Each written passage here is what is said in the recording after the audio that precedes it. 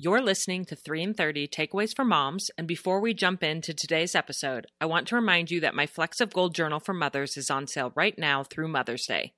In this journal, you write down one golden moment that you experience with your children each day, and I want to start this episode with a voice memo that I received from a mom in this community who's been using the journal for the past year and has seen it make a big difference in her mothering. Let's hear from her. Hi, Rachel. My name is Allie. I live in the Bay Area in California, and I have 2 little boys. And I have loved writing in my Flecks of Gold journal because when I got it, I kind of bought it for myself because I was going through this very discouraging time of parenthood where I felt like it was always like 1 step forward, 2 steps back, and I just needed a reminder of why I was doing this. And I think having the Flecks of Gold journal has helped me to notice the little things that are going well in the day, since one of my children brings a lot of challenges, and has helped me to be a more present parent. So I'm just very grateful for it. It has definitely changed my mindset about the little tiny positive moments and helping me to sit in them and be present and enjoy them. And I know the phrase says that the people who are happiest are the ones who realize that they are. And this book has helped me to realize when I am happy or when things are going good. So thank you so much. I'm very grateful for it. Thank you so much for sharing that, Allie. I love that quote that the happiest people are the ones who realize they are. And I know from personal experience that sometimes it's easy for our busy lives to pass by us without us even realizing that we're happy. The journal definitely helps me to pause and notice the joy I feel being a mother. If you would like to get a copy, it is on sale now through Mother's Day for $5 off, and you can use the code 3in30 for an additional 10% off as well. Just go to 3in30podcast.com/flecks, FLECKS, of gold.com to get yourself this gift for Mother's Day.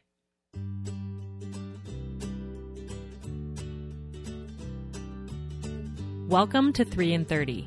A podcast for moms who want to create more meaning in motherhood. Each 30-minute episode will feature 3 doable takeaways for you to try at home with your family this week. I'm your host, Rachel Nielsen. Thank you so much for being here.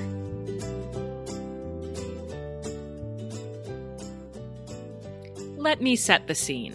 Your 4-year-old wants to wear her princess heels on a family hike. Your son wants to bring his new robot toy, a birthday gift from grandma no less, to the Children's Museum where you know it will get lost and you just don't want one more thing to keep track of. Your child asks to have a sleepover and you aren't sure if you're comfortable with that. Your kids want to watch just one more episode of a show or prolong bedtime for that book you promised but never got to, and you just do not have the emotional energy for World War III tonight. Power struggles in parenting are a normal daily occurrence, but they can get downright exhausting. Fortunately, our guest on the show today is going to teach us all about how to minimize the power struggles that we have with our children. Denaye Barahona is a mother of 2 and the founder of Simple Families, a podcast and online community that focuses on positive parenting, family wellness, and decreasing the mental load. As a mama with a doctorate degree in child development, Denaye's perspectives are grounded in research, but more importantly, real life. When I asked Denaye if power struggles are something she faces in her home with her 2 young children, she said, and I quote, "Yes, every day, every hour, maybe even every minute." If that's not relatable, I don't know what is. I can't wait for you to hear more from her, so let's dive right in. Here we go. Hi, Denaye. Welcome to 3 in 30.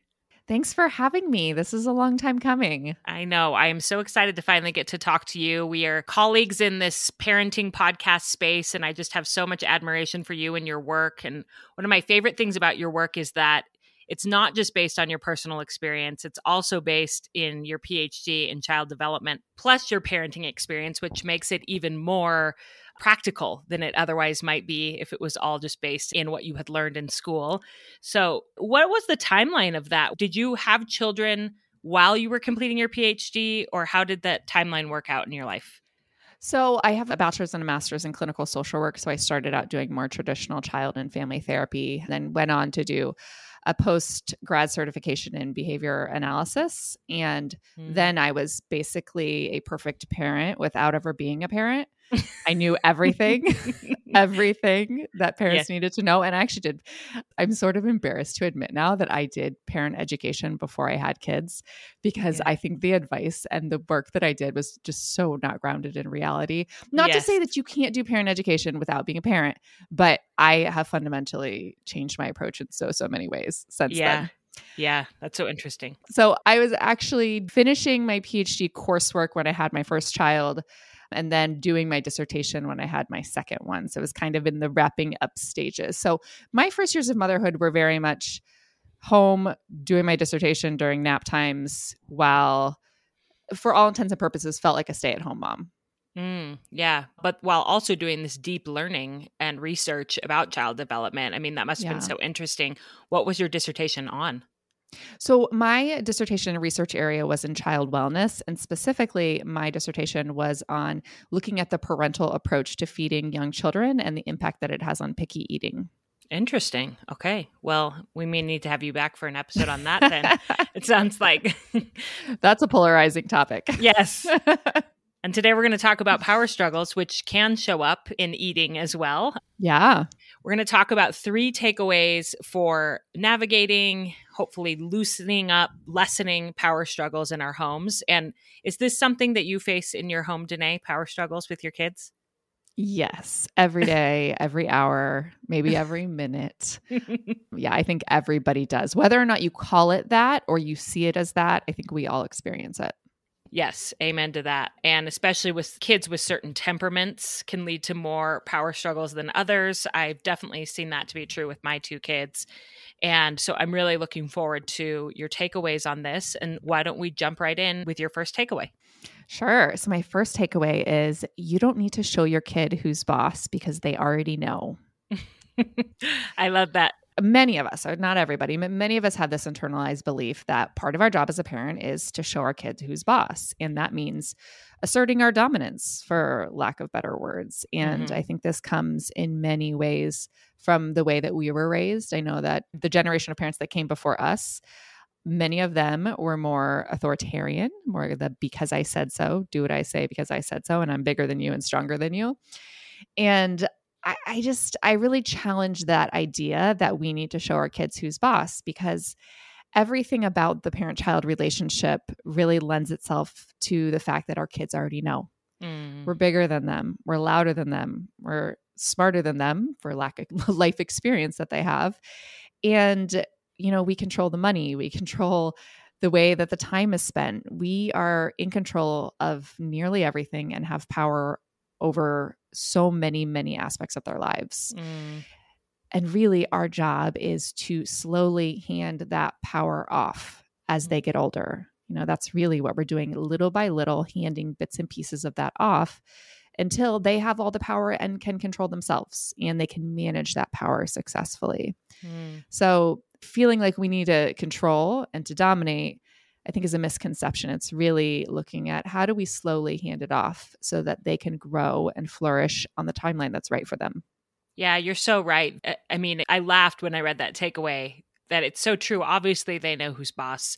And yet, when you're in the middle of a power struggle with your kid and you're feeling triggered, it really does feel like they don't know that I'm boss and I need to show them, because how dare they talk back or push back, or, especially with certain personalities of kids, it can seem like they don't know that there's a difference between adults and children.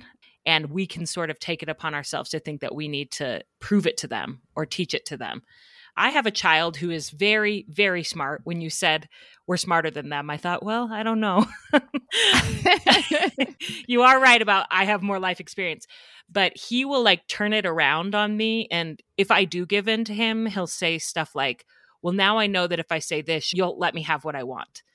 And little things like that you're like, ugh, he can see through me. You feel like you lost. Yes. In those like he got the best of you. Yeah. So how do you have this more respectful relationship with kids, especially within power struggles, without allowing them to think that they won, if that makes sense? I think reminding ourselves that there is no winner. Yeah. And I don't know that your kid is going to really get that, especially if they have a competitive spirit. They're going to try to win just like parents are inclined to try to win. But thinking about it less as winning and more about you're developing this relationship, the parent-child relationship that's based on meeting each other's needs. And you're not really looking for power, you're looking for compliance. And when a lot of people say my kid thinks they're in control, really what's happening is the kid isn't complying with what they want them to do. They aren't following directions. They're doing their own thing. And that can be very frustrating for parents. And even the parents who try to be incredibly intentional and positive, when we're squeezed, what comes out is often do what I say because I said so, because I'm bigger than you and stronger than you. Yeah. Yeah. And I think even reframing it for our kids that way, that there's no winner and loser, because I could see my son saying like, I won. And if I just said, well, actually, there's no winner or loser, we're just trying to get everyone's needs met in the family, and sort of having that calm response that teaches kids like she is in control in a good way. She's in control. And I think that helps kids to feel safe within the power struggles. Yeah. And the first step in managing a power struggle is noticing it, because often we are in the thick of it without even noticing that it's happening. So when we notice it, then we can soften, like you said. How do we take a breath and breathe into it? It's like, oh, this is a power struggle. I see it and I can respond to it. I don't have to try to take the power back. I can simply focus on what the conversation is at hand, what the need is at hand, and meet them in the middle. Yeah. Yeah, that makes so much sense. Let's take a quick break to thank this episode's sponsors. This podcast is sponsored by Public Goods, an online marketplace designed for the conscious consumer where you can get everything from coffee to toilet paper, shampoo to pet food. I especially love their home cleaning products. The packaging from Public Goods is so aesthetically pleasing, with simple black fonts on beautiful white bottles, no bright colors and mismatched packaging. Paired with some fresh cut flowers, it's the perfect look for spring. The products look clean and simple on my counter, and they make me smile every time I walk by. Public Goods searches the globe to find clean, healthy, eco-friendly, and innovative products, which they then offer to their customers using a membership model to keep costs low and pass on even more savings. Best of all, you can make your first purchase with no obligation, and we've worked out an awesome deal for 3 in 30 listeners. Receive $15 off your first Public Goods order with no minimum purchase. That's right. They are so confident that you will absolutely love their products and come back again and again that they are giving you $15 to spend on your first purchase. You have nothing to lose. Just go to publicgoods.com/3 in 30 or use code 3 in 30 at checkout. That's publicgoods.com/3 in 30 to receive $15 off your first order. This podcast is also sponsored by BetterHelp. My friends, how are you doing? Life can be overwhelming, and many people are burned out without even knowing it. Burnout can look like lack of motivation, feeling helpless or trapped, detachment, fatigue, and more. Today on the show, we are talking about power struggles with our kids, and parenting is a major cause of burnout, especially when we get into cycles of conflict with our children that are not productive and leave the energy in our home feeling tense or just off. I am so grateful to have a professional counselor in my life to help me process my experiences and my roles as a parent, business owner, wife, and friend. Without a counselor, I might feel alone and even embarrassed by my behaviors and thought processes. But now I can more quickly identify patterns in my life that are actually just normal human behavior, but can lead to unhealthy coping mechanisms if ignored for too long. BetterHelp is customized online therapy that offers video, phone, and even live chat sessions with your therapist, so you don't have to see anyone on camera if you don't want to. It's much more affordable than in-person therapy, and you can be matched with a therapist in under 48 hours. This podcast is sponsored by BetterHelp, and 3 in 30 listeners get 10% off their first month at betterhelp.com/3 in 30. That's BetterHelp.com/3 in 30. So my second takeaway is developing a shared agenda will increase respect and decrease the struggle. So a shared agenda is an interesting concept. And if you were raised by a because I said so style parent, then it's probably going to feel very foreign to you. So I think that obedience comes naturally to animals because, they follow you around and do tricks when you ask them to do tricks and go outside when you need them to go outside. But our kids are different in obedience in that they have their own wants and needs and dreams and hopes and agendas. They have ways that they like to spend their time. Even the youngest of kids, 2-year-olds, they want to be building that block tower. And when you tell them it's time to eat, that's frustrating to them because they have their own agenda. And we as the adult often prioritize our own agenda. Like, well, you need to eat. It's time to eat. So this is more important than what you're doing. So if instead of seeing it as a lack of compliance and thinking about it as, oh, they're doing something that's really important to them right now, I also have something that's really important. How do we come together and both see each other and see what each other needs, right? So in going up to that child and saying, I see that you're having a really good time building that block tower. The next time it falls, let's wrap it up, pick it up, and then we'll go eat some dinner. Letting them finish what they're working on, respectfully acknowledging that what they're doing is important to them.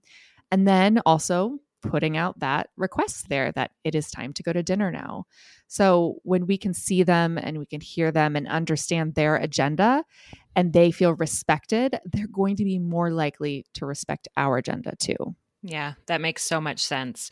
That's something that I've really tried to work on in my home of letting them finish what they're doing or watching or whatever within reason, because how annoying would it be if someone came into my office and said, no, you need to go right now. And I'm like, I'm wrapping up what I'm working on. And they're like, no, put it down. Come right now. I mean, that would be like, if that were your romantic relationship, that would be like an abusive relationship. Yes. If someone was always never. just, So, and yet their play is their work.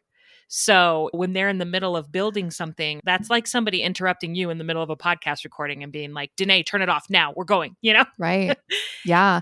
And I have this often when I'm really rigid. So I'm really rigid about bedtime, like 7:00, lights out. I want to sit down on the sofa by myself, right? That's just kind of how I work. So when like 6:57 comes and people are not moving at the pace that I want them to move, I get very rigid. And like last night, my son was sitting on his bed flipping through a book and it was a big picture book and he was about halfway through. It was like 6:59 and I just wanted to be like, put it away. You're done. It's bedtime. That rigidity that I experienced was setting in. But, he was half done with the book. Like there was really no harm in letting him flip through the rest of the book. But instead, I was like, oh, we got to go to bed right now. And I felt that power struggle start to emerge. Him saying, I'm not ready yet. I'm just about to finish this book. And I could physically see that there were only a couple pages left, that it wasn't going to be a long time. And seeing my own rigidity and noticing my tendency to try to control come up was really helpful for me because I was like, oh, okay, little self-talk there, Denaye. It's not the end of the world if he flips through a few more pages and goes to bed a few minutes after bedtime. It's going to be okay. So I find a lot of comfort in that. And I am able to sort of soften and be more understanding when I see my kid's agenda. Yeah.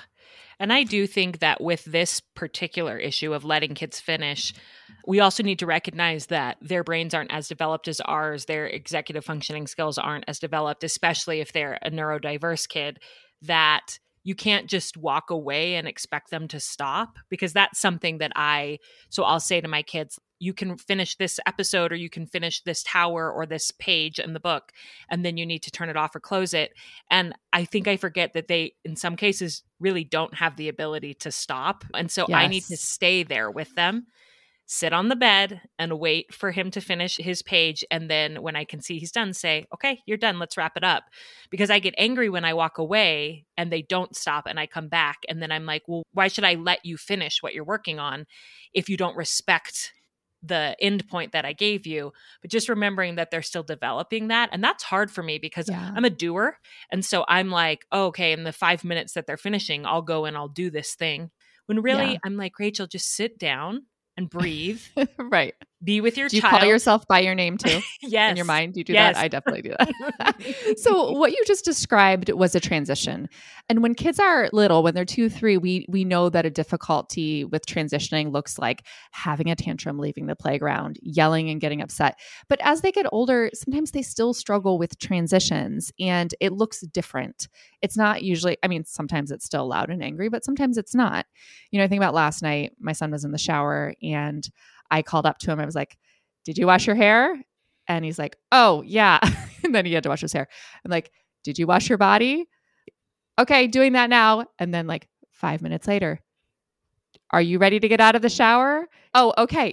He still needs that prompting. He's 8 and he struggles to transition out of doing something. So once he washes his hair, he kind of gets lost in something and then forgets to move on to the next thing of his body. And then once he's done washing his body, he just kind of stands there enjoying the peace of a shower. I mean, who doesn't, right? Absolutely. My favorite. Yes. And then needs prompting to get out. So you're right. I think that need for prompting for transitions still persists longer than we would like it to often, but it's fairly innocent unless we bring emotionally charged energy to it. Like if I go in there screaming like, get out of the shower. I told you to wash your body 5 minutes ago. What are you still doing in here? Then we got a power struggle and then we've got irritability. But I think if we see it as, hey, this kid still has a developing brain that needs some prompting, it's okay. It's not a sign of disrespect. It's a sign of just a lack of development at this point. So I think it's the lens that we see it through makes a big impact in our reaction. Absolutely. What we make it mean about us, about them, this means that they will never be able to hold down a job and be respectful to a boss. Yeah. Or this means that they don't respect me. And what does that mean about, it's like when really it's just your kid wants to finish the page they're reading in their book or the show that they're watching, and that one's a big trigger for me because everything around screens I think is triggering for parents and the guilt and are we letting them watch too much? And so then I'm like, see, they are addicted and I'm a bad mom for letting them and I should just cut it all off when really it's like everybody wants to finish the show they're watching when they're in the middle of a show and just kind of de-escalating it in my own mind and not making it mean anything about me or about them. Yeah. And I think there's so much irony in this idea that we don't often let kids finish and we rush them towards our agenda. But then we also complain that their attention spans aren't long enough, and all they want to do is spend time on screens. And really, if you were in the middle of a task, like you were editing your podcast and I said, Rachel, you need to stop right now. Like you said, you would be distraught about stopping in the middle of something that you're working on. And we do that to kids all the time. And we don't think much of it, when we're interrupting our kids. It's so true. So what is your third takeaway? My third takeaway is stand your ground, but don't dig your heels in. Now, I think this is really important because this phrase, stand your ground, is familiar to a lot of people. And when we do that, I imagine standing your ground and literally digging your heels in and not budging. And I think when we stand our ground, we can stand lightly and be willing to take a step forward. And that means hand over a little bit of that power every day for our kids. And trying to view the power struggles differently. So I think that when they're small, power struggles look different. When you have a kid that won't get buckled into the car seat, you can lift them up and put them in there physically. So the power struggles when they're small don't feel as strong. Those tugs and pulls for power, they're there, but they're easy for us to kind of push it down and ignore it. But when they get older, the power struggles are bigger and stronger because they're asking for more power back. And if you have a kid that is consistently getting into power struggles with you, I think you need to take a look at, okay, maybe I do need to hand over more power and more control. And what are some ways that I can do that? And for me, a lot of times giving some of that power back looks like giving them more control over their time. So just like the reading the book example, giving them 3 minutes to finish the book. So often we control the way that our kids spend their time. And when they're young, like you said, with the screen time, like we want to avoid the screens. We want to have all of these sort of idealized images of what comes next. We get up, maybe you watch 30 minutes of TV, we sit down as a family, we eat dinner, and then we do this. And we structure the way that the days go. And then as they get older, at what point do they get to structure the way their days go and what comes next? And if you're a parent that struggles with wanting all that control, I am definitely one of those parents, handing that control back over the way that they spend their time is hard. Yeah. And how do you do that? Your kids are little. How much control do you give them over how they spend their time? And how do you decide that as a parent? Well, I'm not very good at it. I'm working on it. They're 5 and 8. So we're kind of at this pivotal point where I still do schedule their days and I still do structure their days a lot, but I am becoming more aware of their need for independence all the time. So if you have a kid that loves screen time, I think with younger kids, the more structure is better. But as they get older, telling them you can have an hour of screen time tonight, whatever point you want. You want it before dinner? Do you want it after dinner? Giving them some flexibility around what comes when is a good starting point. Everything doesn't always have to happen in the order and at the exact time that you want it to happen, which is hard for me because I'm a highly structured, scheduled person. So the way that I structure my days make the most sense, right? Of course, you're going to eat dinner and then take a shower. Like, why would you take a shower and put your pajamas on before dinner? Like, that doesn't make any sense to me. But, if your kid really wanted to take a shower and get dressed before dinner, have dinner, and then do screen time after dinner, is there really any harm in that?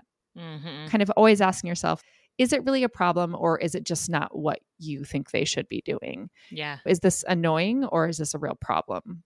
Yeah. And I think with this takeaway about stand your ground, but stand lightly, I like that you said be willing to take a step forward.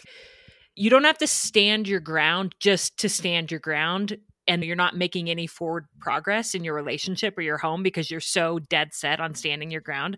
And so with your kids, even when you're locked in a power struggle at that moment, I think if you can pause and say, what can I give up right now to take a step forward and just get down on the ground and say, hey, buddy, what do you need right now? What's going on? And just be willing to let go of a little of that, even in the moment of the power struggle, if that makes sense. Yeah. And just how much that teaches, modeling that relationship of you giving a little and how they need to see that because they're going to have to do that their whole lives in intimate relationships. Yeah. Do you have an example of a time recently in your home when you were able to do that, when you were able to see that you were locked in a power struggle and kind of soften and figure it out with your child? Yeah. So actually this weekend, I went skiing with my family and my kids are pretty new skiers and they don't really have the capacity to go out for a whole day. But we drove an hour and a half to get there, an hour and a half to get back. And gosh darn it, like in my mind, we were going to make a day of it. And they did an hour lesson. And then I had told them that we're going to ski as a family afterwards. And it was freezing. And I was miserable. And my kids were basically after their lesson, like, can we go home? And that rigid nature in me was like, no, we are not going home because we drove all the way up here and we're going to ski. We're going to ski as a family and we are going to have fun. And the reality was nobody was having fun. No one was having fun. It was freezing and we were just exhausted and it was crowded. And for me, I said, we're going to do this and we drove all the way up here. So we're going to do it. But the fact of the matter was, of the four of us, nobody even wanted to. So standing our ground on that would have made all of us more miserable. And I think it's interesting to think about that, how often standing your ground may actually just make everyone involved miserable, including rather than progressing forward. So, we like all looked at each other and we're basically like, yeah, we all want to go home. And then we all went home and we were all happy. It was much better that way. And just being willing to pivot, even if you said something and you committed to something, if it doesn't turn out to be the right thing, how can you give a little power back and lean into what everybody needs rather than just what you had in mind? Yeah, that's such a great example. It made me think that sometimes we almost have power struggles with ourselves. We're like, I said that we were going to do this and I'm going to follow through. And it's like, why? So you're going to be miserable all day? Like you have to renegotiate and soften with yourself too and say like, it's okay to pivot and be flexible here. Yeah, you are so right about that. I think we lock ourselves into things and we don't let ourselves change our minds. And that's dangerous territory. It really is. Well, Denaye, this has been so wonderful. I know moms are going to walk away feeling more equipped to head into their morning or afternoon or evening whenever they're listening to this. I hope they'll feel like, okay, I can move into the next moment with my kids. The power struggles will come probably in the next hour and use some of these takeaways to make their family life a little more peaceful and closer and more connected. If the mothers listening want to get in touch with you or your work, what would you recommend? Where should they start? Yeah, you can find me on Instagram at simple_families. You can also find my podcast wherever podcasts are found. It's just called Simple Families. Okay, great. And I know you're also doing some one-on-one coaching this year, aren't you, with families? Yeah. So if they want to work directly with you, they can. So Yep. We'll put all of that information in the show notes. And thank you so much for coming on 3 in 30. Thank you.